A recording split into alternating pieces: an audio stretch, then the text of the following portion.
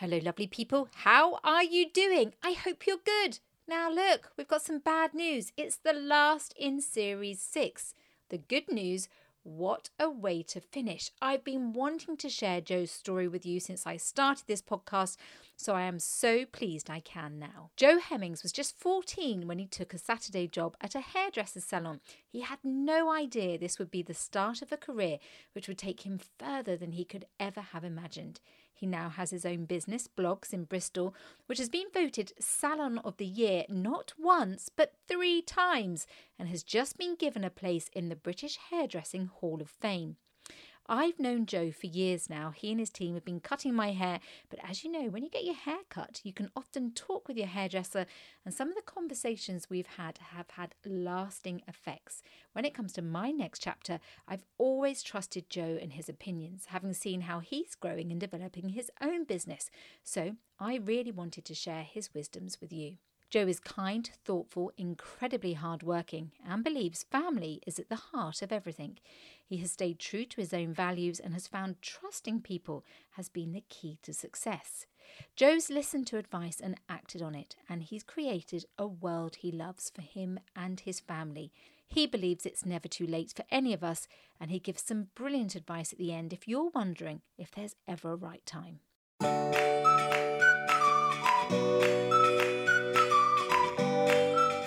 Hello and welcome to the next chapter by Ellie Barker. The idea behind this podcast is that as I start my next chapter from journalist to indie author, I speak with some incredible people who've already started their next chapter in the hope it might help you with your next chapter, or at the very least you'll just enjoy the conversation. So here he is, Joe Hemmings. Joe Hemmings, welcome to the next chapter by Ellie Barker. I am so delighted to have you with me, so thank you. Hello, thank you. Well, Thanks for having me. Well, I'm so pleased because you know, Joe, you and I have known each other for a long time. I was trying to work out today how many years, but it's quite a few years now. And it is, yes, it is. And I have wanted, you've been so good to me and kind and listened to me about my next chapter. So this is why I've wanted to get you on the show for so long, because I can't wait to share your next chapter with my lovely listeners. So thank you, because I know you're super busy. So thank you so much. So we begin as we always do with the prologue. Now, you said you had a very fortunate childhood. You had lots of good family times and holidays. It sort of sounds really quite idyllic. Yeah, I think when you sort of think about my childhood, it definitely was very blessed to have what I had. We didn't have much, we weren't spoiled in regards to financial sort of stuff. But definitely, my parents were very aware of having family time.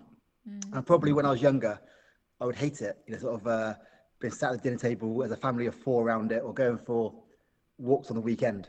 But actually now being a dad myself, I can actually appreciate those times and how great they were. Yeah, I bet you can. Because do you have a brother? I do, older brother. You've got an older brother, and you said your mum and dad, they worked really hard. They were hard workers as well. What did they do? Yeah, so my dad had a rope business, a rope making company, which his dad's business passed on to him. And that was in Bedminster in Bristol. And obviously we lived about an hour away from there at the time. My mum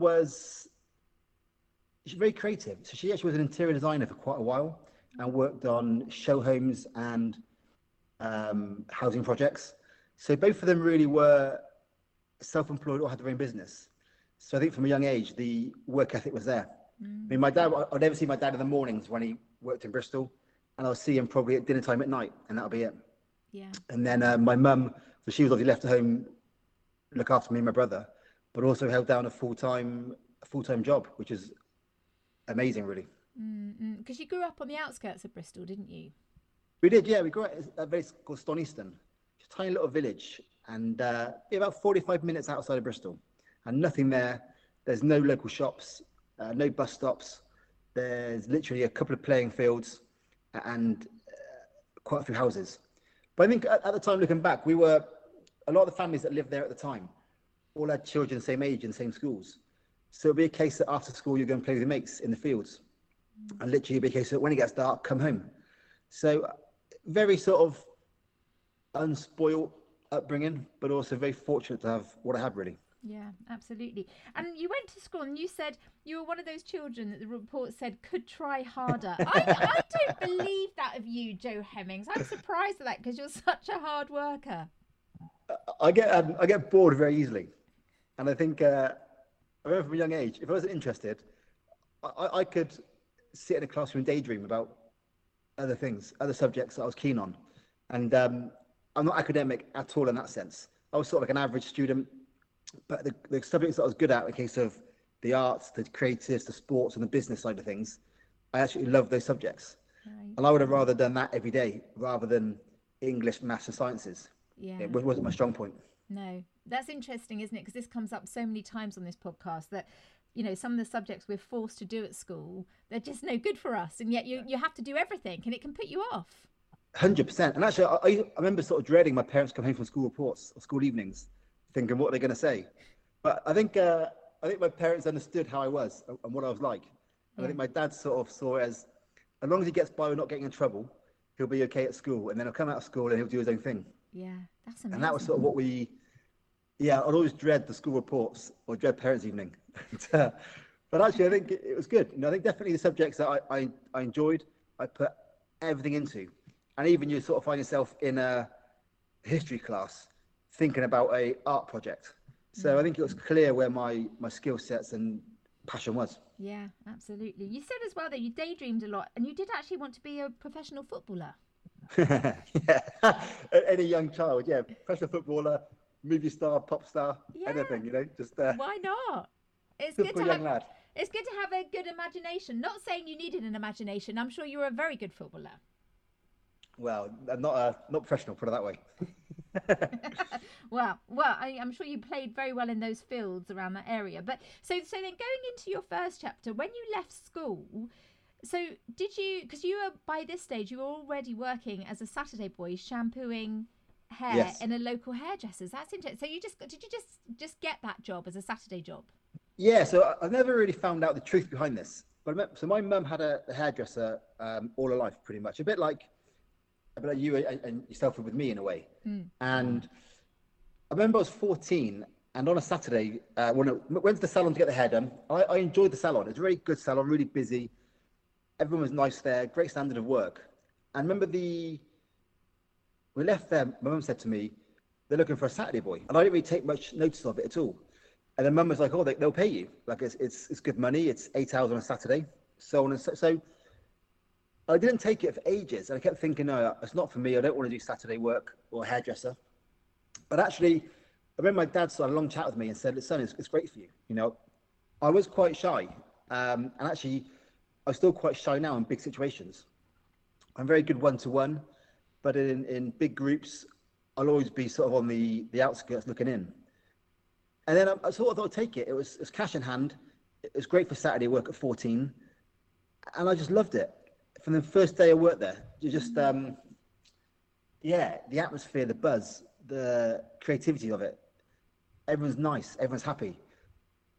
And it sort of went from there, really. I just fell in love with it. And where was it? Where was this shop? That was on Shandos Road in Bristol. Wow, okay. That's what I mean. So my dad would drive me in. He worked all week in Bristol. He would drive me in Saturday morning for start work at 9 o'clock. And then he would pick me up at 5 o'clock. Right. And thinking, there's no bus where I lived. So that's how they sort of did it. They thought, well, it's our choice to live here. We have to, you know, I guess make sure our children have the upbringing they want in a way. And it was 8 hours. So Maria, who salon it was my first ever team member in my company. So I remember when I first started blogs, I was desperate for a team member. I needed someone that I could trust, rely on, a bit of a mentor, and obviously she was a clear winner. So I gave her a phone call and offered her the job, and she took it, which was great. That's amazing. Well, we'll come on to that. So going back to then, so when you were 14, so you went in there and you just loved it. So were you actually doing hair at this stage, or were you actually just shampooing and making the teas and coffees? Yeah, so I started doing colour work when I was 16. Not trained, just they taught me in the salon and went from there really. But from 14 to 16, literally just teas, coffees, shampooing, sweeping the floors, getting the trolleys ready for the stylists. But I'm so sort of competitive. I remember thinking back, I would challenge myself every hour to do, 5 shampoos or to do carry 3 cups at a time for drinks, or sort of like get quicker and quicker sweeping the floor.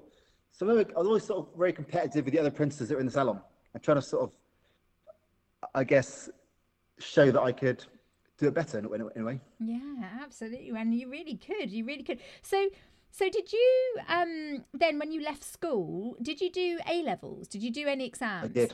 I did, yeah. Okay. And then what did you go and then work in the hairdressers full time after that?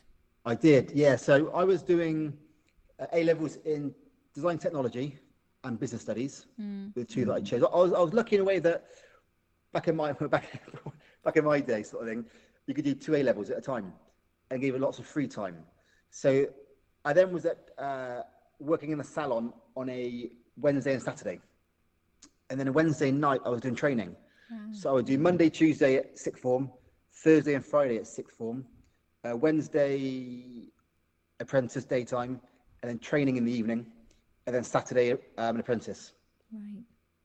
So just lucky how my week worked out, having that Wednesday off. Yeah. Allowed me, and the school were good. The school sort of were very happy to do that. That's really good, because it's such, being a hairdresser, my husband, Rob, you know my husband, and we always talk about this, and we say it's one of the jobs, to us, it's like an ideal job, because somebody is always going to need a haircut. And also it's creative. You can work anywhere in the world. Yep. And like you, as we'll go on to talk about, you can have your own business. It's just I just think it's an amazing job to have. There's literally so many areas you can go into. You can travel the world. You can go on to photo shoots, salon work, education, celebrity, whatever you want, you can almost do it. And also the good thing with it, it's a skill you can always develop, always improve it, and keep going with it.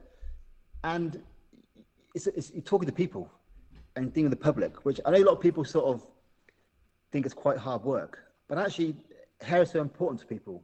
Every client comes to see us happy and sort of wanting to get their hair done. So it literally is, in my eyes, one of the best industries you can be in. I agree. I can totally see that. So staying there, so when you were 14, when you were an apprentice, do you still remember the first moment? Because to me, this is terrifying. That very first moment where you pick up the scissors and you actually cut someone's hair. And, yes. Do you remember that? And who was it? And what was it like? It was my brother's girlfriend. Oh. So now is my wife, so my sister-in-law. And it was, not the best. They're married now, so it's fine. It's all right. But, it was definitely wonky. Was it? Was it what, the fringe or all of it? All of it. I wish it was just a fringe, but it was all of it. Oh, oh no! And well, has she forgiven you for it, Joe? She has. I still do her hair now, so it's quite fine. Right. I think yes. I mean, I hope. Yeah, I get why you do that forever. Really. Yeah. It's one of those. It's funny. It's one of those learning skills that you have to. There's no substitute for doing it. No. You can do all the theory you want. You can do all the dummy heads or doll's heads you want in practices. But until you get onto a client, it's hard to understand. You can't fake it. You've got to just do it. And once again, even when you're with a client or with a model training, you can't sort of play it safe. You have to make that cut or make that with the scissors. And there's no going back afterwards. But it's also, you instantly see what you've done. So you get sort of satisfaction straight away, or you can understand where you've gone wrong straight away. So in that sense, it's really good. If you go wrong, I mean, obviously you don't now, Joe, but back in the early days, could you do something quite quickly about it? I mean, is that how you do it? Do you take it off sort of gradually so it's not anything too drastic? 100%. I mean, if you make a mistake, take it shorter. Right. You know, if you've got it wonky, you can't leave somebody with a wonky haircut. You've got to obviously even it up. So I think obviously there's lots of things you learn over the years of your career of how to play it safe and where to start and that kind of stuff. But generally, you can always put it right. It's just, is that what the client wants? Joe, I know now why I come out of your hairdressers with short hair. We've been chatting too much. Looks good. Yeah, I'm like, oh yeah, you said, I now know when you say, Ellie, I think you should have a bit shorter. Now I know why. You caught me out. I did. Amazing. So you stayed there, and so you did the colouring first. And what would you get? What I suppose is the cutting more nerve-wracking than the colouring at the beginning? Yeah, I think it was because, I mean, it sounds a applying an all-over colour was what I was doing. So basically, you're making sure every bit of hair is covered. That's basically what you're doing. If a stylist is choosing the right colour, and that's where the skill set comes in, is choosing the right colour for the client's skin tone, hair type, and so on and so on. But actually applying a colour all over, similar to you do it yourself. You buy it in the supermarket, take it home and do it yourself. Same sort of process, just make sure the hair's covered. I was doing that from 16 in the salon, and I loved it. Once again, absolutely just, I was fascinated by every area of hairdressing. I really was. It was crazy how from not really ever wanting to do it to them being literally fascinated by it. It goes to show what these sort of Saturday jobs, your mum and dad helping you like that. I mean, what a mum and dad. But so gradually you were learning it and you were starting to learn the trade. And going back to then, what was it like working with real people? Because like you say, I know you have said this before, that you are sort of more on the introvert side of things, but that so did you enjoy the one-on-one? Because that's such a big part of it, isn't it? The relationship. Yeah. But as a 16-year-old boy, I can imagine that was quite a tough thing to be doing. Yeah, I think I found it easier one-to-one with the client. And bearing in mind, you're also stood behind the client and talking through a mirror. And I think that has a massive impact on how maybe in control you feel, because you are talking through a mirror, sort of stood behind the client. And I think everything to do with sort of psychology, you're sort of in control of the situation in how you're sort of, how you are and where you're standing. I remember in the staff room at lunchtimes, I would walk out when somebody walked in, because if I was on lunch having my lunch, a stylist walked in or two stylists walked in, I would walk out. So I couldn't have that conversation. I was literally terrified of those chats. I think being a young lad probably made it easier for myself actually doing hair in a salon, because it was quite sort of novelty for the clients. There weren't that many young men doing hairdressing at the time in where the salon was. So I think clients quite liked it. I think clients also liked having somebody new on their hair and sort of seeing somebody start their career. I'm sure they did, and sort of were very supportive. Did you have any in those early stages? Did you have anything that did go wrong that knocked your confidence? Yeah, I think in the early days, when you get complaints, it does massively hit your confidence, hugely, and it does happen. You do get it wrong. We are people, and it may be a case of not quite understanding what the client wants, or missing something, doing a colour. Or even when shampooing, if you get a client wet, you get someone wet down the face or down the back, it's really embarrassing. And I remember the complaints more than anything else, really. Even nowadays, we still get complaints in the business now, and I always remember them. And that actually is what is a thing that really makes me aware of a business, when you get complaints rather than anything else. The trophies and the awards are great, but actually dealing with the clients every day on the salon floor is really what we do as a business. Because like we said, the hair, it's so personal, isn't it? And also people, you don't know what's going on with people, and your hair affects everything. I've had some big complaints when I've got it wrong. Just learning my craft, not understanding what a client actually means when they say certain things, and also not reading situations. I think hair is really personal, and I think if you go for a big change in your personal life, one of the first things you do as a person is you change your hair, whether it be blonde to dark, dark to blonde, long to short. And I think it's understanding that situation and being delicate with it is definitely something that I've learned and matured over the years with. And when in those early days, because I can sort of liken it, it's like me sort of writing my books and getting all my rejections, but then also when I did my first live reports for TV, and you muck up and it's really hard, it's the same thing that you have to do. The only way you can learn is by doing it. So for you, when you had those first complaints, and you probably just wanted to sort of run out of the salon to get the confidence to get the pretty much, pretty much. Yeah, as I say, I now know why you're always running up the road when I come and see you. But but when you were there, and again, I'm going back because I'm thinking, I've got boys, and the thought of them as teenagers dealing with this, and then having you have to then go back and cut someone else's hair. That must have really taught you a lot of resilience. Yeah, 100%. there's two sides of it. I mean, first thing is, yeah, when you have a client complain, you do sort of like want the world to swallow you up and disappear. It is really embarrassing and it is awful. Not so much because you got it wrong, but because the client is unhappy with their hair, and you know from how much it can affect a client how they feel. And I think, but you have to put it right. You can't hide from it.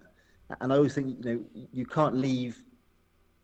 I've always actually, funny, I've always really, the client complained, that was fine. If they wanted to come back and have it redone, that was my chance to then turn it around and actually let the client know that I can do my job properly, I can make them happy, and then keep them a client forever. And I do think it's how you handle the complaints that actually makes a big difference. And even though maybe you're dying inside, and I remember when I was first started in the staff room, very supportive. You never laughed at, you never joked about. It was always a case of, are you okay? What's gone wrong? Talk to me. And then the more senior staff back in those days would sort of almost calm you down and talk you through where you've gone wrong and made a mistake. You could then go back onto the salon floor and actually deal with the client. And I think you have to just be honest and say, look, I got it wrong, sorry. I'm very, very sorry.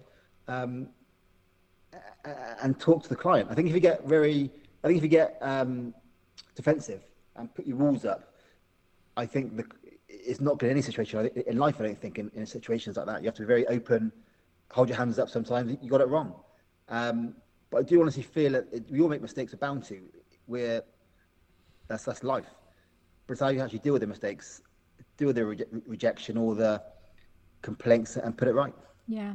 And do you deal with that in the same way even now? I mean, even if you do have somebody, and this must happen, that where they've asked for something and you've given them what they've asked for, but when they actually see it, they think, oh my goodness, this is not what we want, or this is not how I thought I would look. And again, it's also sensitive. But even if you know that you haven't really made a mistake, do you still act in the same way? If someone, the point is they're not happy and it's your job 100%. to make them feel happy. 100%. It's not even an issue for me. The minute the client says it's not quite what I'm after, I come back in. It's not even it's not even a big deal within my team either. Like, I mean, I understand how they feel sometimes, where they're giving the client what they want, and the clients change their minds. But I always look at the long time, value to a client, and the loyalty long term is far more important to me than a quick sort of issue. So I actually also like having clients complain. And that sounds really strange saying that. No. But it shows me that they want to come back and see us. They want to be open and honest with us, and actually they'll trust that we'll handle it correctly. I'd much rather have it by email or a phone call, or someone pulling me aside in the salon and telling me it could be the music's too loud. They heard something, inappropriate conversation somewhere at the backwash area, or the drinks aren't quite right, or anything, all the way up to a colour's being wrong or cuts wrong. I think, to me, if I can have that openness with the clientele, you're always going to have, the knowledge to actually improve things. Absolutely. You don't want to... And literally, I literally, at the minute, I say to my team as well, so I have no issues with the complaints. So if a team member's having a complaint, or either 2 or 3 complaints in the same week, for example, it is not going to affect their job security, and it's not going to affect how I am with them. First of all, I want to find out, is my team member okay? What's going on? Why are they making mistakes all of a sudden rather than not? And second of all, I can understand how you can make a mistake in hairdressing. I really can. But I can't understand somebody that's late, if they're late to work or they leave early every night. And that's the difference with me. So I'm very understanding and very sort of supportive on why you might make a mistake doing a haircut or hair colour. But I'm not very understanding when it comes to being late every day or leaving early every day. And I think that's where I've learned over the years where you need to be supportive and understanding, and where you've got to be a little bit firmer, if that makes sense. It does make absolute sense. We'll come on to that when we talk about what you're doing now. But just so going back there, before we do move on, let me just ask you this: what do you do if somebody asks you for something that won't suit them at all? Do you try? Well, and you put me on the spot, aren't you? I mean, You put me on the spot. did I? Yeah, I probably speak from experience when I come in and say, "Joe, can I have the Mohican?" But what do you do? What do I do? First of all, I ask them why they want that. I always want to understand why is it that they're looking for, and then go from there. Really, if it's something that I know, yeah. There's obviously a spectrum out there of where you can go on this. I think if it's impossible with their hair, or not going to be able to cope with it every day, or blow drying every day, or the maintenance of upkeep financially, or colour-wise, then it's a different sort of conversation. But also, I do sometimes think that if a client really, really wants something, and they're desperate for it, I sort of think, why should I stop them having that? If I explain to them that it's not quite what I would advise them to have, maybe try it longer or shorter or a bit more softening here or there. But if they're adamant that's what they want, and they definitely want that, then I do sort of think, well, actually, yeah, okay, I'll create that for you. And I think you get on the process of during the haircut of a different process, where you take it section by section and area by area, and talk the client through what you're doing at any one stage, so therefore they can really understand what you're doing. But yeah, if it's a case of maintenance, financially, or time, or hair type, that's different. And you then say, look, that's not quite right, but you love that picture, you love that celebrity, let's do a similar thing, but change it like this. So then you always have to give I think if you just say, oh, that's awful, never going to work, not going to suit you, that's probably the worst thing you can say. I think if you're actually trying to understand where they're coming from and trying to understand what it is the client actually wants, you can then start to, discuss options of a similar outcome, but maybe not quite the same sort of look. Yeah. No, I can understand that. You are very good. I know when I come in and I show you pictures of like people like Cameron Diaz.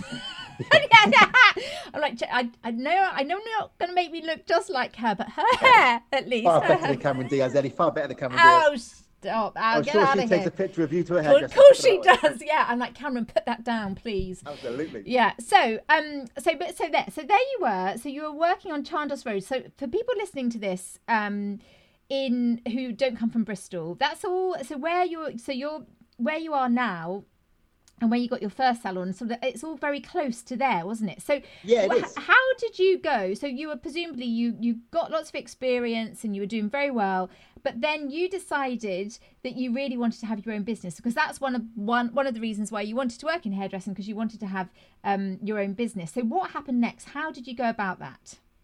Well, it's interesting. I'll go back a step quickly. Actually, I missed a step myself there. So I did my A levels, and I was in A levels and salon work. And I think I was 18 coming out of A levels, and even though I loved hairdressing, it was still very unusual for. I came from a little village where young boys didn't do hairdressing. Young boys went into doing either farm work or university or builders,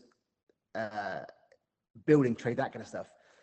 I was sort of the only child in the whole village, or the only boy in the whole village going into hairdressing, and the only boy in the entire school going into hairdressing as well. A lot of the young girls were going into hairdressing, but not boys. And there was some mickey taking and some comments made. But my mates around me at the time could see how much I loved it, and they just sort of were all very supportive of me. So after A levels, the police force actually came on my radar. I remember thinking, because in the school, everyone was saying, a lot of people were saying hairdressing is not a great career. It's sort of, you'll be stuck in a small salon, and all the same sort of comments that you get, normal sort of comments. I remember sort of thinking the police actually might also be an idea for me, but actually I wanted to be sort of top CI, investigation police force, not on the beat. I thought I'd be really. I always thought I'd be quite high up wherever I went, just because I had aspirations to always move on to the next thing and push myself further and further and further, rather than being happy where I am. I'm very much what's next. remember my dad sitting me down for a really long chat, and he's sort of saying like, "Why aren't you going to go into hairdressing?" And I sort of said, "Oh, Dad, I'm not sure. It's not a career for me," and almost made every excuse that I could do at that point to actually get out of it. And he actually sort of like took me around salons himself to show me sort of salons in Bristol, how good they really were, how big they were, how sort of careers you could have in them. And actually sort of over a period of time, I actually changed my mind back into hairdressing. I thought, no, it is what I want to do. I do want to do it. And I think I'm very grateful for my parents at that point, sort of talking me and giving me time to actually talk my problems through. And sort of rather just being like, oh, yeah, son, your future, your career, son, off you go. They actually sort of almost talked me into doing it, which I'm very grateful for, because I knew deep down it's what I wanted, but I didn't have the confidence to actually say that at the time. So I went into full-time in the salon for a year as an apprentice, full-time apprentice in Maria's salon, the same salon. And then she actually was selling it. So I was 19 and a half, 20. And I thought I'd buy it off her. I thought I want my own business. So I spoke to Maria about it. I said, look, would you sell me your salon? I know you want to retire and get out of it. And she actually took me for lunch and was like, Joe, look, it's too early for you. I'd love to sell my business to you, but it's too early for you in your career to own a business. You need to go out and enjoy yourself and do other things before you do this. And actually, once again, great advice. She thought about me rather than herself and her own sort of bank balance for selling it to me. So I left there, and right at that time, there's a salon in Bristol that was sort of doing very well in the sort of the arty world, the catwalk world. And I thought, if I'm going to go for a job, I want to go for a job right there. That's it. I want to go for. I went for interviews in the Tony and Guys, loads of salons, but none of them felt right for me. If I'm honest, you sort of walked in there and you'd feel on edge, like you didn't fit in. They're all staring at you. It's very dog eat dog and that kind of stuff. And I didn't want that. I couldn't cope with that. So I went for a job in a salon that was actually very, very good, a phenomenal team. I walked in there and got the job there and then. So I went in there, asked to speak to the manager, and she had 10 minutes spare, had a quick cup of coffee on the sofas. And she said, yeah, when do you want to start? And I literally got very lucky. And this is where I got very lucky here, because just at that time, somebody left the company who had a huge training plan put together for them. And they literally left about a week before I joined. So they had all the money invested into this training plan for this person and offered it to me. And they offered it to everyone else in the salon first of all. And it was in London every couple of weeks. And everyone said no, because it was just a commitment on a Sunday and Monday. But I was like, brilliant, I'll do it. So literally for a year of training, I was in London every Sunday and Monday, getting the coach up Sunday morning early, getting the coach back Monday night late, then back to work on the Tuesday and Saturday. So literally it was 7-day weeks for about a year, on off. And I was training through Vidal Sassoon, L'Oreal. So it's phenomenal training. And you literally find yourself, I had to pay for my own transport and hotel in the evenings. So you would either literally get the cheapest hotel you could, and it was like some real grotty places I stayed in. But the training I had and the education was just phenomenal, and opened my eyes to the world of hairdressing. When you sort of see people in London who are literally the cream of the best of the best, showing you what you can do, it opens your eyes to salons that you're in that are just, it's an experience rather than just getting your hair done. And it really opens your eyes to what can be done in the industry. But you sort of bringing that back into Bristol, I sort of, from even that young age, I saw a bit of a hole in the market, a gap in the market, where there was no real salons in Bristol that were operating like that. They, in my eyes, they're operating as a salon who employed people, rather than actually a business that took care of people and gave careers. And that was from a young age what I noticed. And from that point onwards, it's more a case of a process to go through. Like, get your training, become more confident, push yourself, work on my weak areas. And that was in that salon. I then went from there to a salon on Gloucester Road, where I was self-employed. So I started to understand accounting and understand a bit more of a work ethic. If you don't go on holiday, you don't get paid. If you're in sick, you don't get paid, and so on and so on. So it's really understanding the nuts and bolts of keeping receipts, invoices, stock control at a very, very small level, but trying to understand as much as I could. And then even from working there, I was there for 4 years in that salon being self-employed. And I was always looking for salons to open, opportunities out there to sort of like, to go for, units to look at. And then where I am now came up, there's a brand new development being built, literally a brand new block of flats with units below. And I remember viewing it for the first time. I thought it was too small.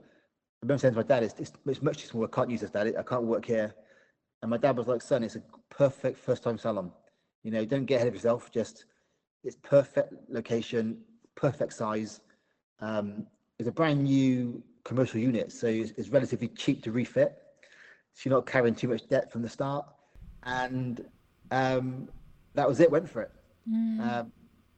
Naivety, really. I mean, I look back now and I had no idea what I was doing, but I sort of just I winged it quite a lot and got a sort of made it happen just by making mistakes, laughing it off, and carrying on.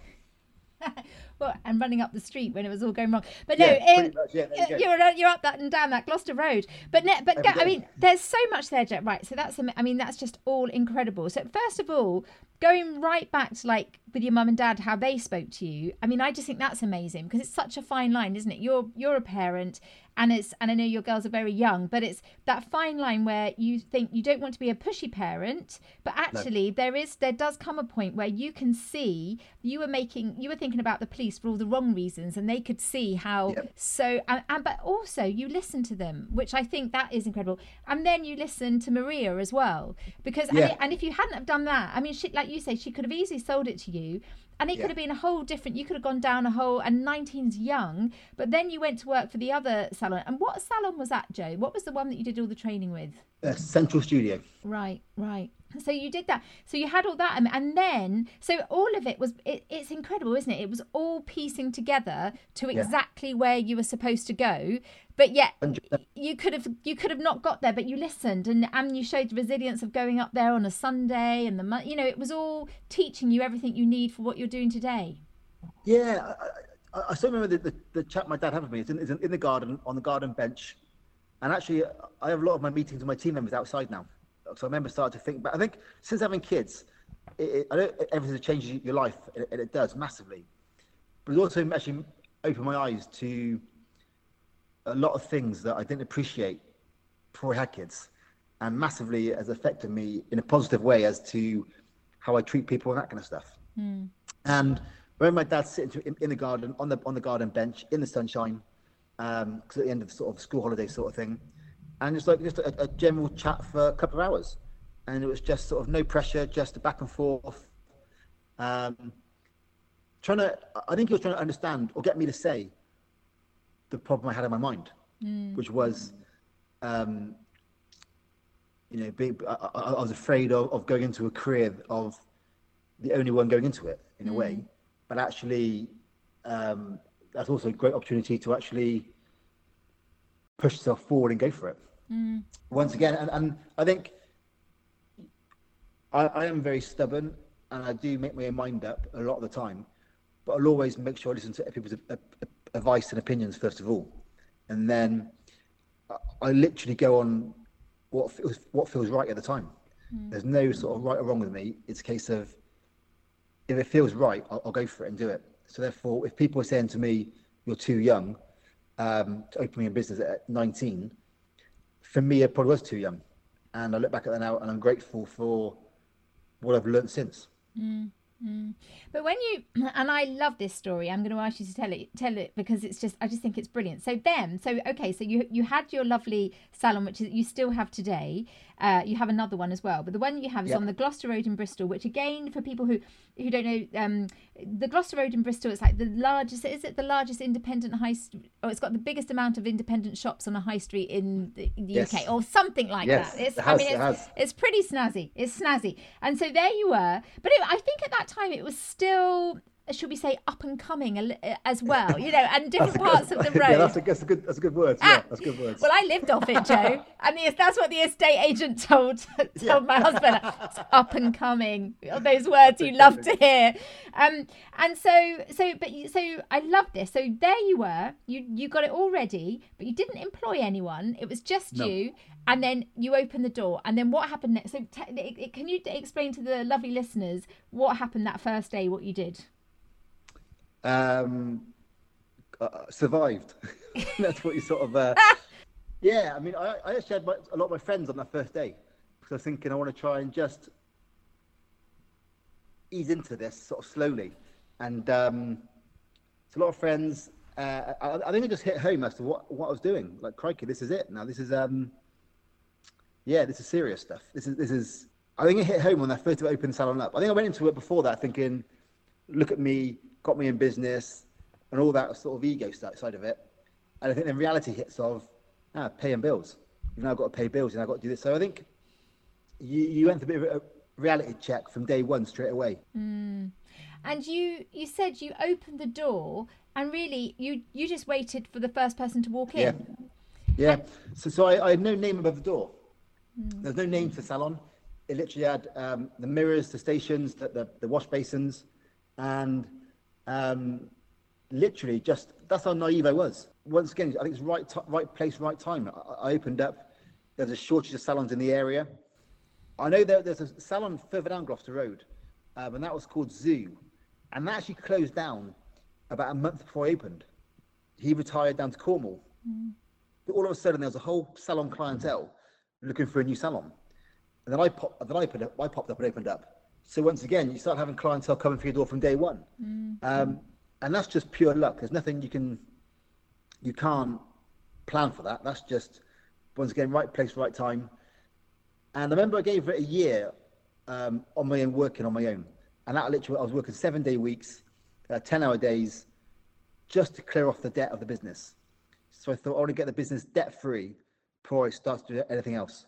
I can then start to employ people, train people, and so on and so on. And even though it was brutally hard, it took its toll on me probably personally in my personal life doing that. I don't have any regrets, because also some of the best days of my life were in those days when you're 9 p.m. at night still doing a haircut in your own salon.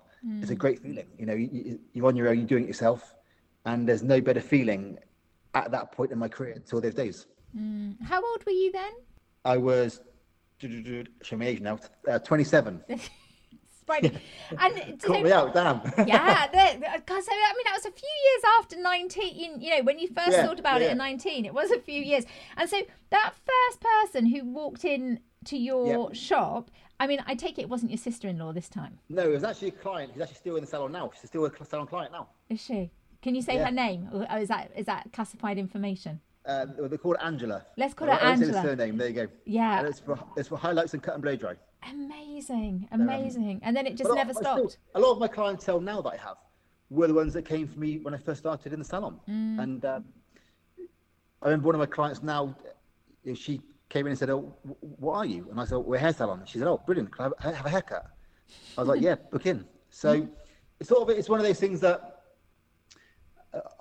I let my clientele be with me on the journey and for a long time. It's great, And literally, there was no name above the salon door. Just opened up and just learnt along the way. Amazing. And that's how you got your name, Blogs, wasn't it? Because there wasn't a name. Yeah, exactly. So once again, my dad got involved in this as well. So we literally, I never wanted my name. I never wanted Joe's or Joseph's or my surname, because to me, when you answer the phone to your salon, to your own shop, and you say, "Good afternoon, Joe's Salon, Joe here," it just sounded like so pretentious and so awful. So and I didn't want a name. I don't want like uppercut or snips. So that's too sort of cheesy. I remember once again my dad phoned me one day and said, "Son, I've got a great name for your shop." And I was like, "What is it, Dad?" He said, "Oh, Blogs, BLOGGS." And I was like, "What do you mean?" He said, "Oh, just Joe Bloggs, so the average man on the street with, that's what you are, with a salon." And once again, about another month went past, and clientele started saying to me, like, "What are you going to call it? You can't not have a name forever." And I started telling clients my options, and every client just said, "It's a no-brainer. What are you even waiting for? It's perfect for you." So that was it. That's how it all sort of started. And it took quite a while for me to actually like it, I must admit. But I do now.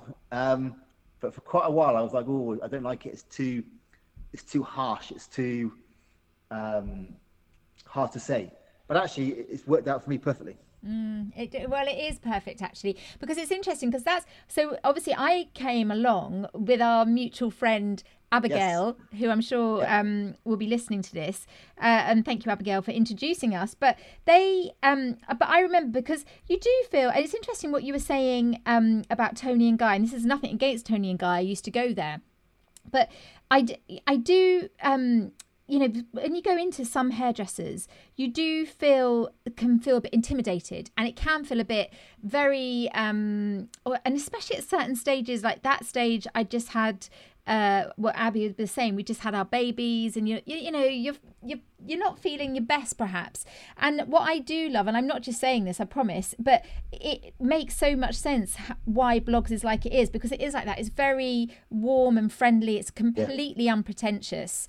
And even as you got bigger, because it has got bigger. So obviously you started to then employ people, didn't you? So so when was it that you employed your first person? Literally a year after I opened. Opened July 13th, and I employed my first person.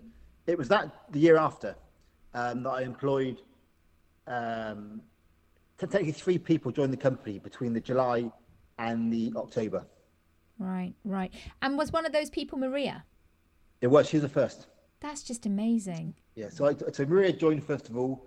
I remember giving her a phone call, phoning up at night and saying, "Look, can you please meet me for a drink? I want to chat to you." And she said, "Yes, I'll come and join you," which was brilliant. It was great because she had a really good business, and I respected her massively as a boss and also as a bit of a mentor at the time. So when I had her in my business, for example, I could then ask questions. How's this? How's that? What's going on here? What's going on there? And get a bit of a feel for things. And she's very realistic, and therefore she knew what you can and what you can't do. If things are costing too much, she'll give you a bit of a heads up here and there. And we actually, December just gone, so last 21 December, we were short of team members. So I phoned her up again, asked her again to come back and work for us. And she did a day with us in December. And it was great, having her back in the business again is great to have that relationship still there. And obviously then Esther was my first sort of stylist properly from the start that I took on. I love you know Esther. I know Esther very well. She's been a phenomenal team member for me in the business. Yeah, she is. Literally incredible to have her alongside me in the business. Yeah, well, she is, Larry. I mean, and that's what I was going to go on to say, because as well, that is, and this is what you and I have spoken about, and that as well of putting yourself out there, because it's so hard, isn't it, Joe, to make that step. Like that day when you opened your salon door, and especially when you were just doing it for yourself, you didn't know which way it was going to go, and and you're working all those hours, but then you started to have your clients. They were sort of very much part of it all from the very beginning, and I suppose then you've got people on that, and I know you've talked about this with me when I was telling you, I mean, you've heard me go on for years, witter on about my books. You're like, oh god, I'm going to cut it a bit shorter this time, this hair, but it's but we've talked about it, and I'd say, oh, I've been, I've got more rejections and that kind of thing, but like you said the classic line to me, which I still quote all the time, but nobody likes an overnight success story, Ellie. And it's like, well, it's 12 years, Joe, but still. I wish I was, but yeah. Easier, but...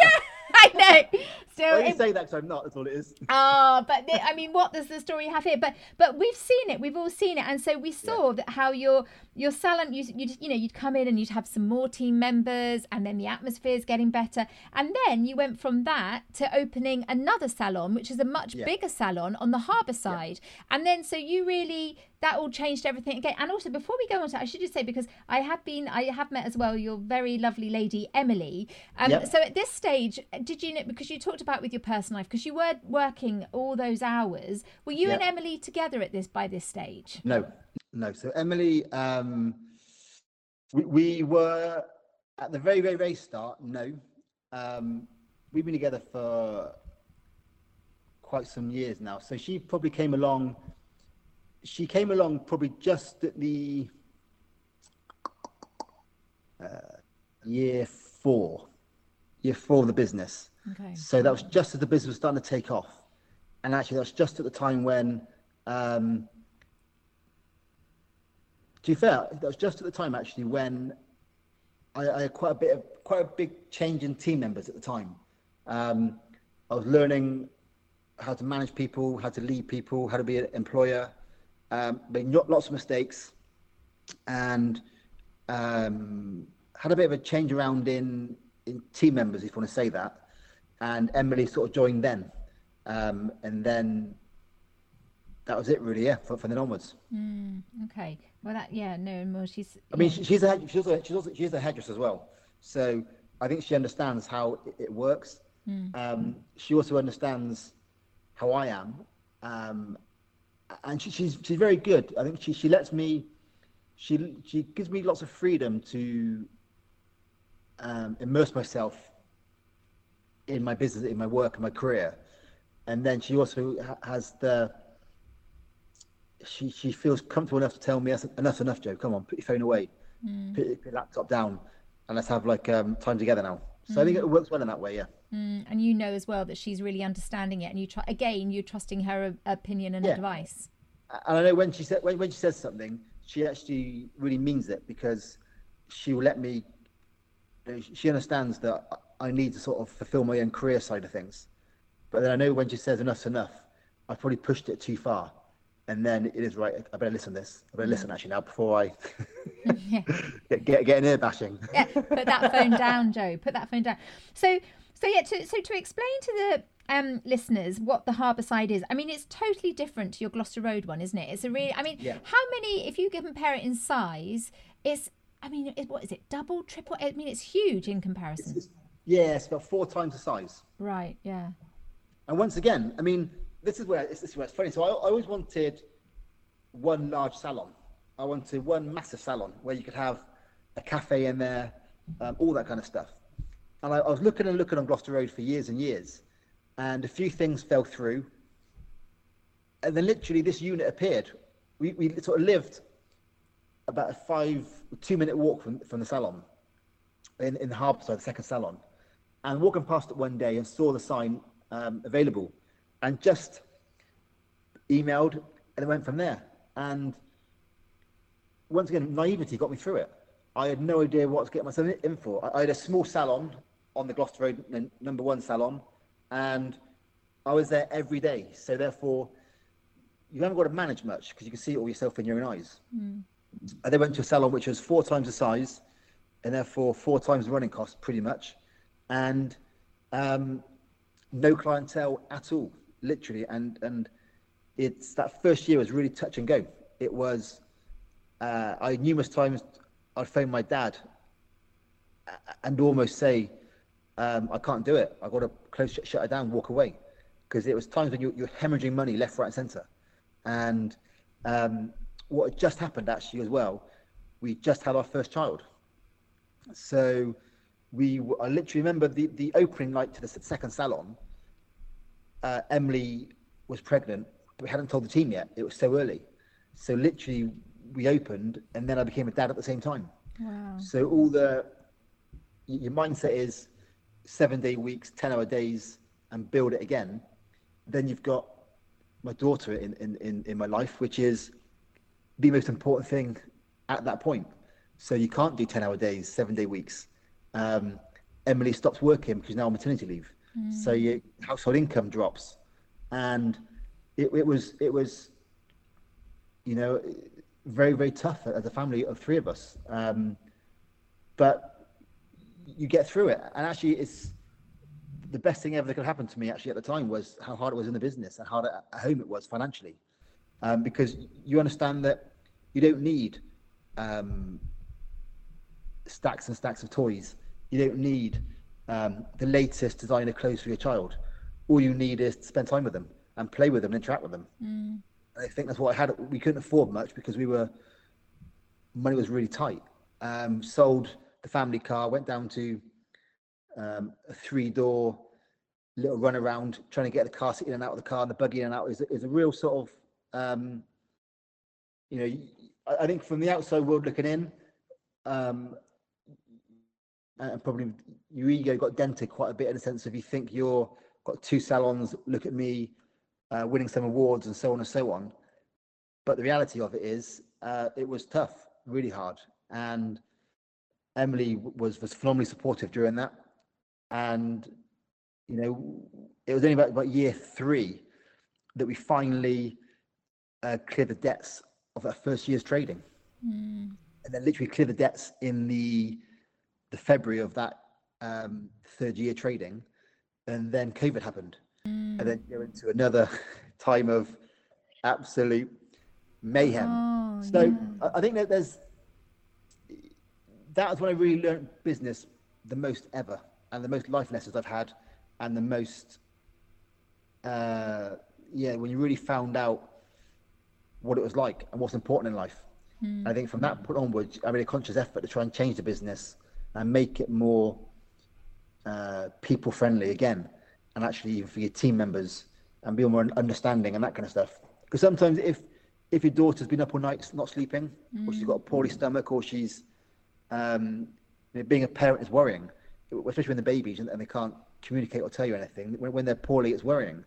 So if I go to work worried for my daughter at home, I'm sure my team members will also worried for their children if their children are poorly. So you have to understand that people do behave differently, maybe not work at their complete capacity every day if things are going on in their personal lives are going on. And also for you the mental exhaustion, but also for all you the physical exhaustion, which we haven't really spoken about, but the fact that you're on your feet all day and you're talking to people all day, which that can be, as great as it is, that can be totally exhausting. So if you're working and you've got to be performing all the time, you don't, honestly, you don't feel that when you're doing it, because you love what you do.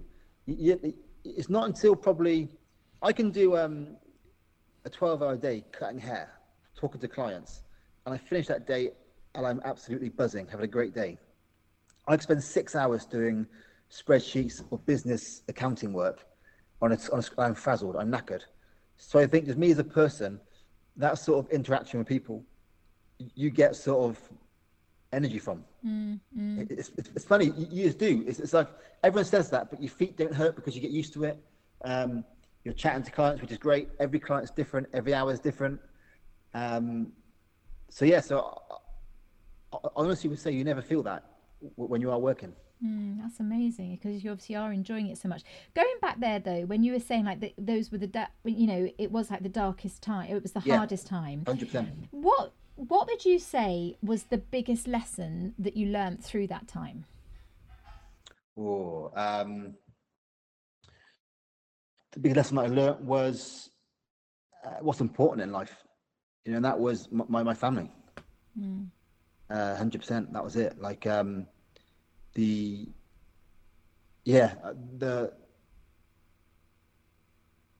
was it. Literally, the money does not buy you happiness. Having 2 salons or trying to have, you grow in the business for the lifestyle that you want in a way that you think you want. But actually, the lifestyle that all you really need is to be around people that you love and love you, and that's it. And I know we lived in a 1-bedroom flat, and to get sleep, so Emily would be in the bedroom co-sleeping with Nola, our daughter, and I'll be on the sofa for about a year. But even though I was on the sofa for a year and she was co-sleeping with Nola, sort of giving the best she could do for our daughter, and breastfeeding and so on and so on. it was also some of the happiest times of our lives because we were just a family of three, just enjoying ourselves, spending time together, laughing, having fun together. How lovely. And I remember you always saying, like, you always like wanted to keep your original Gloucester Road, because that was almost, like another one of your Always. children. But then but as long as you've got that, you're going to be all right, really, aren't you? Yeah, that's the thing. Gloucester Road Salon to me is a massive part of me, and I would never want to close it down ever. I really wouldn't. And I walk in there, it feels like I'm going home. It feels like home, and that was I see both salons very differently. Gloucester Road to me is where I first started. I see it as being home, and the Harborside Salon I see as a business. So I'm not there as much. It's a far more serious operation in regards to the costings and the numbers, and it has to be run a bit differently because there's money involved, unfortunately, and I've got children to look after now and to protect and support, and you have to have a business that can actually do that. And you're two lovely girls. It's Lena, isn't it, and Nola. And you are surrounded by women, Joe. There's a lot of ladies in your life. Very lovely ladies in your life. Well, I've got a male dog, so it's fine. Oh yeah, that's right, Stan. You do. That's funny. So I mean, you say about you've won some awards. You mentioned that. When you say that, I was looking up earlier. I mean, it is incredible, Joe. It is incredible. Now, you've been voted Salon of the Year. Is it 3 times now? And you're in basically the British Hairdressing Hall of Fame. I mean, that is pretty big. I mean, okay. So when you think now to when you were 27 and you opened the door and you were waiting for Angela to come in, if you could ever have thought that, I mean, I'm going to say it's obviously just a couple of years later, but not to reveal any ages. But if you would have ever thought that would happen to you, to blogs, to the name that you weren't so keen on, at the beginning, you've created a family there, and I know you have because I come in there, and you've created this wonderful world for your own family as well. But then to have that kind of recognition, I mean, what does that feel like? And could you ever have imagined it? No, I couldn't, if I'm honest with you. I mean, I thought I'd be retired by now on a beach in the Mediterranean somewhere. So it's definitely been a different and not harder than I thought. It's incredible to sort of have that title. The 3 times winner, 2017, 2020, and 2021. The Salon of the Year for the British Hairdressing Business Awards is a huge achievement. And then to be in the Hall of Fame, it's just it is incredible. It's only really made incredible by the people around me that I've had the fortunate enough to actually to manage and develop it as a business and team. But yeah, it is. It hasn't really sunken in. I must admit, being in the Hall of Fame sort of from a couple of weeks ago. It's just, but whether it ever will, I'm not sure. I don't really, as much as it's amazing and I love it. Don't get me wrong, it's brilliant. You only get that by doing the basics, which is being with the clientele every day, treating team members right, and so on and so on. So I think you have to be very aware that you've got that, yes, but don't let it, go to your head, because that's a disaster. But and also I think what's next. I mean, there's no point in having that unless you're going to do anything else with it. No. So for me, it's just a case of if I was sat here in 20 years' time having another chat with you, and that was all we ever achieved, I would then be saying it's been a bit of a failure, really, because I think you should always be pushing yourself to the next thing, to the next thing, to the next thing. If that brings trophies and accolades, then so be it. If that brings a better business to work for, then great, or more happiness in my personal life, all that kind of stuff. So I think I'm very much aware of that. Is phenomenal. I'm very happy with that, but there's more to come in that sense, 100%. And even actually I actually had the week before we in the Hall of Fame, 2 of my team members won the L'Oreal Colour Trophy. And that actually was an immensely proud night to have team members, representing the company on stage with models and being claimed, and being given the champion. It's phenomenal. And to have 4 winners in 2 years in that competition and no salon's ever done that in the history of hairdressing for L'Oreal. So, but when you sort of think a small salon on Gloucester Road, very normal salon, not flash, just sort of down to earth really, has gone on to be the most successful salon in L'Oreal sort of colour trophy world, is just unbelievable. So 4 wins in 2 years is just, it's crazy. And that kind of stuff is what when you see the team do that and you see the team achieve their goals, that to me gets a great buzz, and that really does.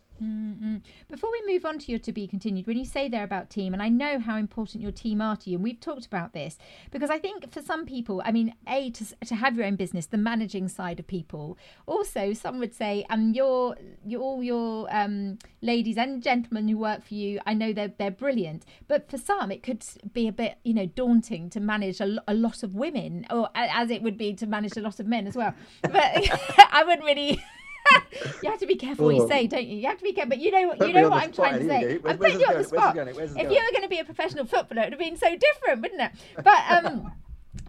But you say one of the biggest things for you is that you talk, as you touched on earlier, that you really talk things through, don't you? And you go outside, you walk around the harbour side, you have a coffee, and you just nip things, and I nip things in the bud. And I think that you've given me that advice, not that I employ anyone, but I know you've said that is one of the biggest lessons you've learnt. Yeah, through Emily really telling me as well, rather than Emily's great, she's very black and white, and then we know where you stand with her all the time. And I'm probably a bit more grey myself. And you'd end up getting home in the evenings and moaning about the same situation over and over again. And it just got to a point where it's not healthy for us as a couple to be going over the same things. And she'll say, just tell them, talk to them. Like, it's not going to change unless you change it. And I think also, rather than getting, sort of sulk with my team myself, if I see something not quite right, and rather than me sulking around or stomping around, banging things around in the salon, that's not healthy for anyone in the company. For them, myself, everyone starts to question what's going on. So I've learned over the years just to have a chat with people.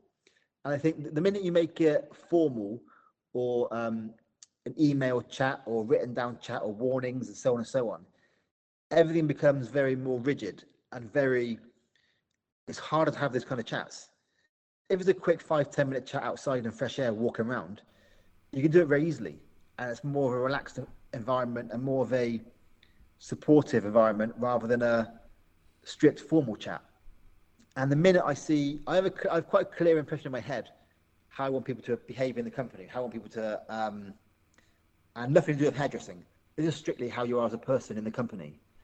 And if I see things aren't quite what I would accept or understand, I'll have a chat straight away and say to them, look, this is not quite how are you getting on? How are you finding things?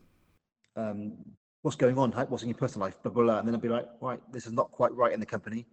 From my point of view, I'd say this, and try to get them to understand, rather than telling them my way, trying to get them to understand why I feel that way and why that's not good for the team or not respectful of other people. And it's all down to the team, really, of making sure that everyone's pulling together. And, if someone isn't quite a team player, that's not going to get on too well with other people, and support each other, that kind of stuff. And I probably have chats. Funny, actually, a mate of mine, I was cutting his hair the other day, and he said, what's your job now, Joe? What do you do for a job now? And I said, well, I cut hair and run a business. And he said, all I ever see you do is have chats outside and have coffees and cakes. I'm thinking, yeah, pretty much. That's all it is. Just chatting to my team, making sure they're okay. Anything is not quite right, rather than bury your head on the sand and sulk about it, you have to be open and discuss it. And that also stems from employing the right people to do that with. Or just during an interview process nowadays, I'm literally judging that person on, can I talk to them? Nothing to do with hair-wise at all. But there's some people who have got sort of no emotion and with like a blank wall. I personally can't cope well with that kind of person. if someone's very open, very bubbly, very chatty, very just relaxed, I'm much easier to read emotions, and I can then sort of tailor what I'm saying around that.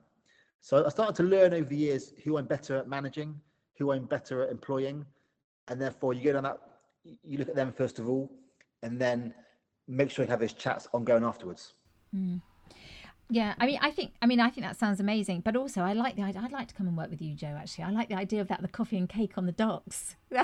Yeah, pretty much. Yeah. The only trouble is, if I worked for you, everyone's hair would be so short because I'd be I'd be terrible. But anyway, but how lovely. But so to move on to be continued. I mean, I even imagine this? But what would you like to do next?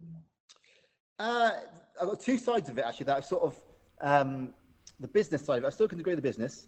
I'm not finished with salons at all. I have sort of three ideas for things I want to do in Bristol for different salons. And once again, I'm sort of a little bit bored of a traditional hair salon, which is just a hair salon. So three ideas I'm looking at and sort of working towards, which would be phenomenal if you could do one of them sort of next year and so on and so on.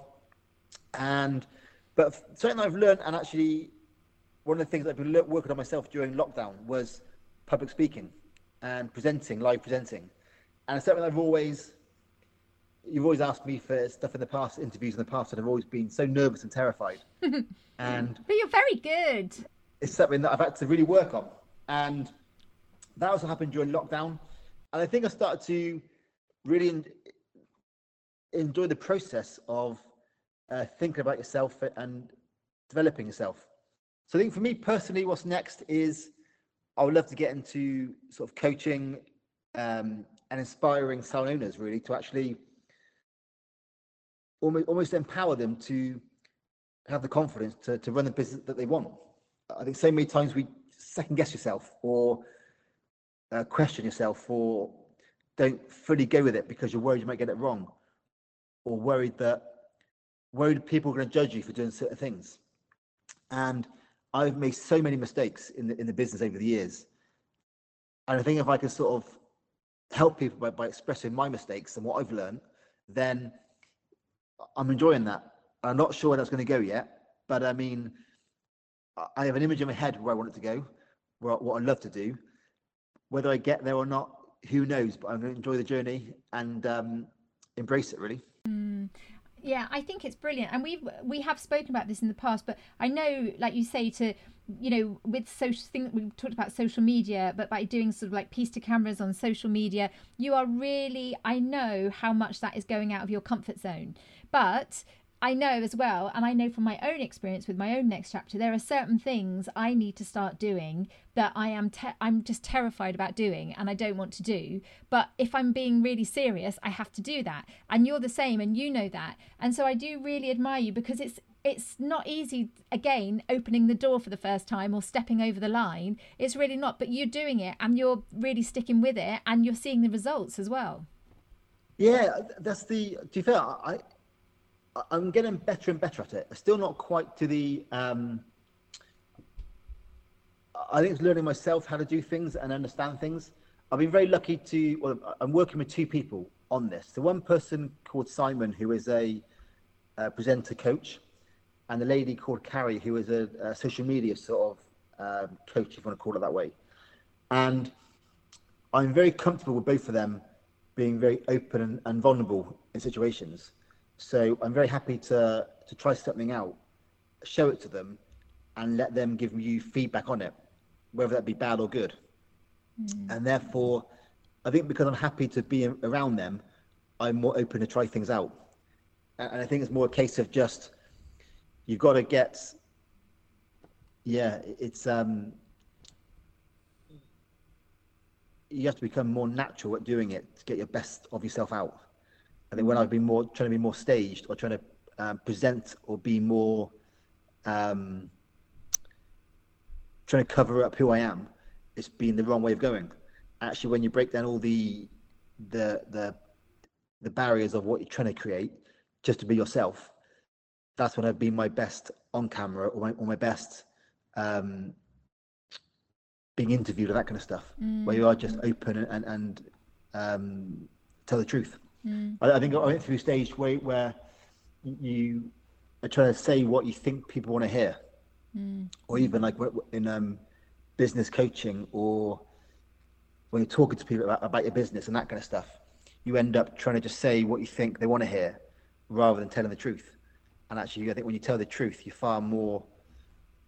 can engage quicker with somebody because there's emotion and it's more interesting rather than just hot air or falseness. It's interesting though, Joe, what you say there, that you're working with two people who you feel very comfortable with. And again, this is all part of it. So some of these things that we dread, they don't need to be as difficult as we think they are. They might build up in your mind. But if you find the right people who you trust, if you've got, even doing something that you find really difficult is becoming a lot probably easier than you perhaps could have imagined it would be, because you trust the people.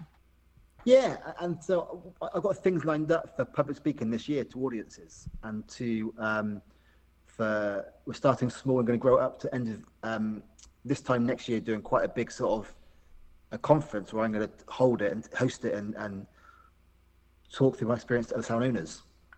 And the thought of doing something live is terrifying. But if I have people around me that are saying, no, you can do this, you're ready for this, then I trust that, and then I go with it. And I think if you've got people around you saying you're not ready for it, I also would trust that as well.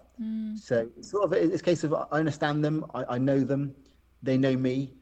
I believe in who they are as well as people. It's a bit like your husband Rob, when I worked with him before, when he filmed me for the salon, and you sort of if someone says that's correct, that's right, then you go with it because you trust that's their skill set. And I think the right people make you relaxed, and if they make you relaxed, then the best side of you comes out.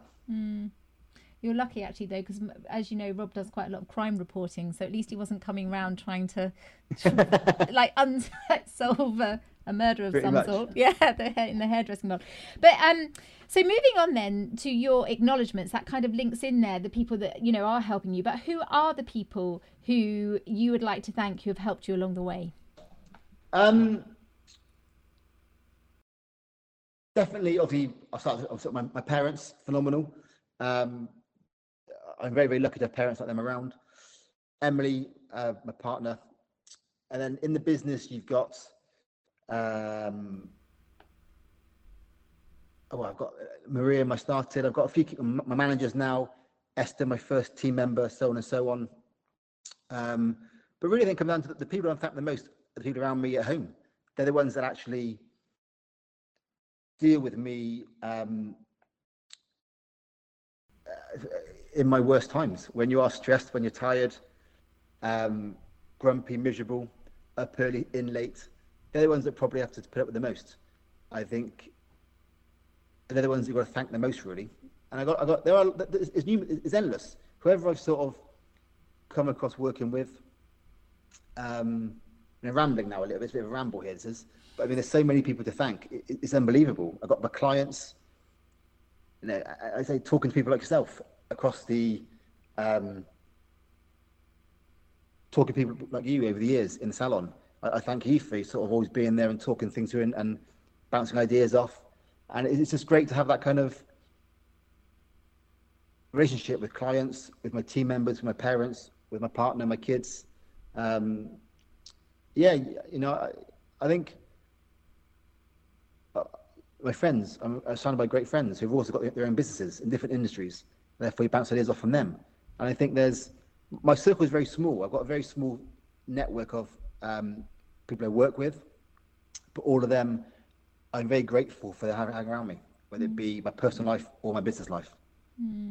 No, you're doing such great things. A bit of ramble there. I do apologise. You're not rambling at all. It's such a big thing, but it is. And say, knowing you and knowing what you have done, and we've got lots of mutual friends who all come. My husband Rob, been very good with him, because in lockdown he would cut my fringe and then you would mend it, because that was all wonky and everything. So, so you're very patient with us all. But I know I've got lots of friends who all come into you, and it's it's just putting us at ease. So it's a mutual admiration inspiration. It really is. But Yeah, it's lovely to watch. It's lovely to watch a business like yours grow in the way that it does, because it proves that you don't have to be this cutthroat or very, sometimes yeah. you think, oh, do you have to be really sort of pushy or out there? And and I'm not saying that that's wrong either, but for us who were not a bit like that, it's inspiring for us to see how something can grow, being very true to yourself. So on that note, going on to your tips and advice, I mean, you've given so much advice already, but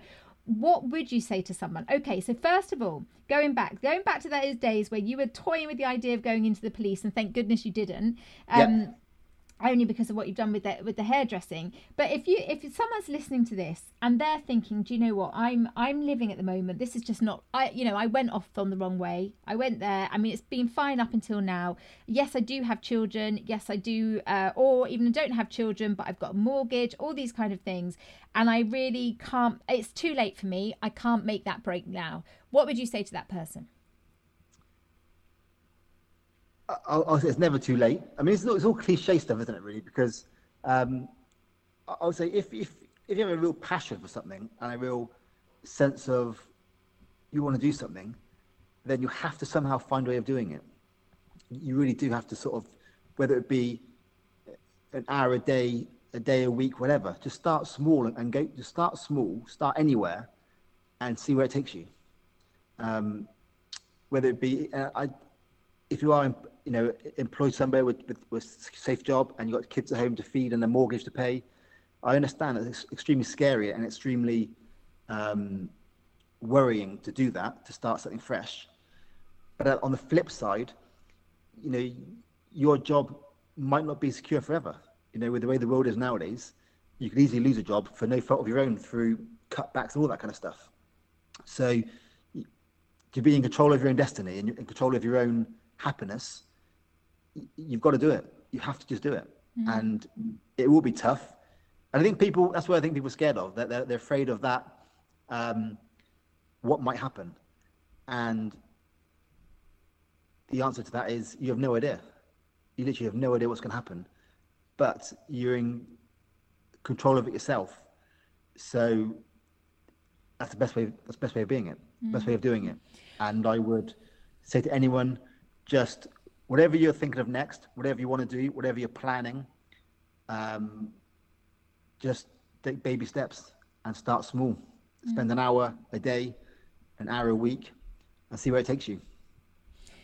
Do you think as well, Joe? I mean, I heard something the other day. It was quite interesting the way it was put. I heard that sort of sometimes it sort of can be really daunting to say, well, I quite fancy doing that. I quite fancy doing that.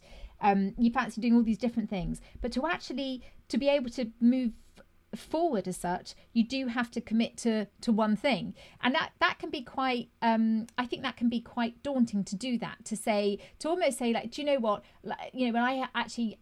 I'd been writing my books for 10 years before I put it on. I felt sick, and I did. But I put it on Facebook to say, look what I've been doing. I mean, you knew what I'd been doing, but I felt, not many people did, and I felt it's so embarrassed, because you kind of think, well, who do I think I am? I'm a writer, all these amazing authors. Why should I be a writer, especially one that's been rejected, 70 odd times?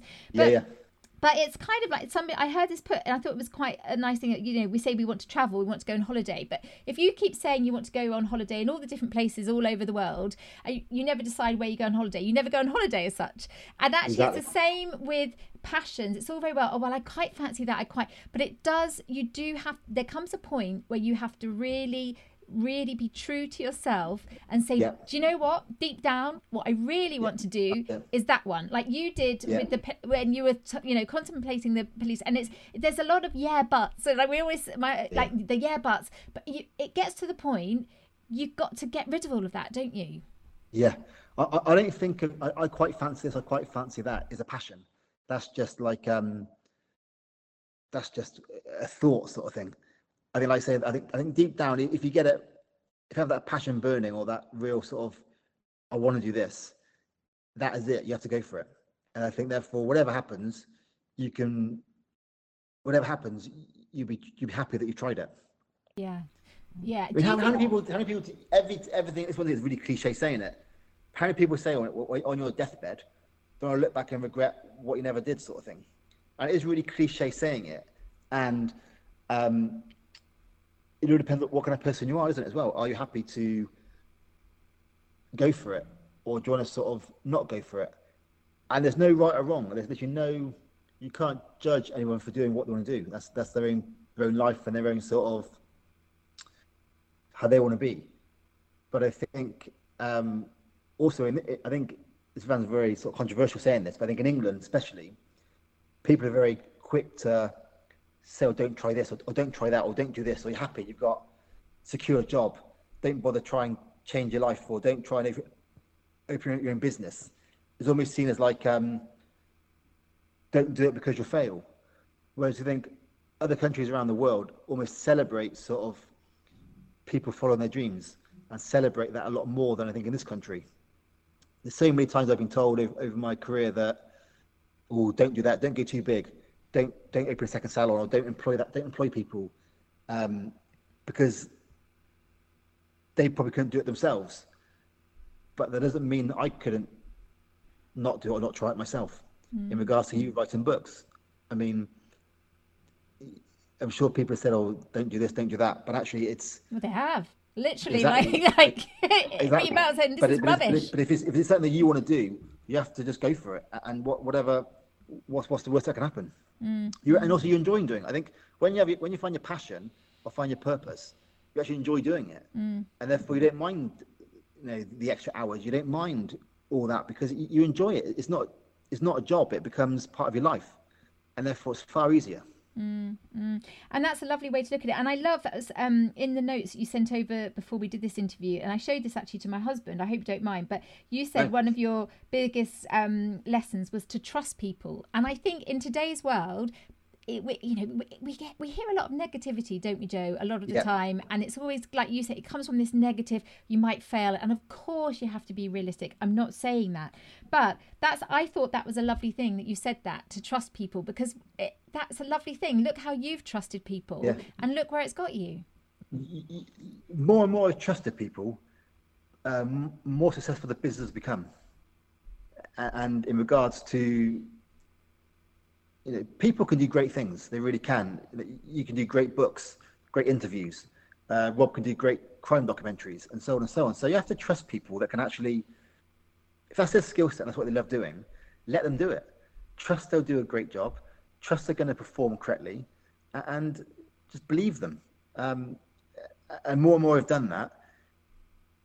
Better people have performed in the business, and more success they've had. Well, Joe Hemmings, I knew you were going to be a good guest. I trusted that you absolutely have been an amazing guest. I will be forever coming to get my hair done and asking you to make me look like Cameron Diaz. But thank you so much for being just such a... I've also enjoyed hearing your sort of your career develop and hearing your chats about your books and your podcasts, and I'm really impressed with everything you've done, Ellie. It's a very you've talked about it for so long. To actually see you doing it, it's incredible. So well done. Really good. Well, listen, my hair will be very grey by the time we'll be together for a long time. But Joe Hemmings, thank you for being such a fabulous guest on The Next Chapter. Thank you, Ellie. So there you are. What did you think of that? I hope you can see why I find Joe's stories so inspiring.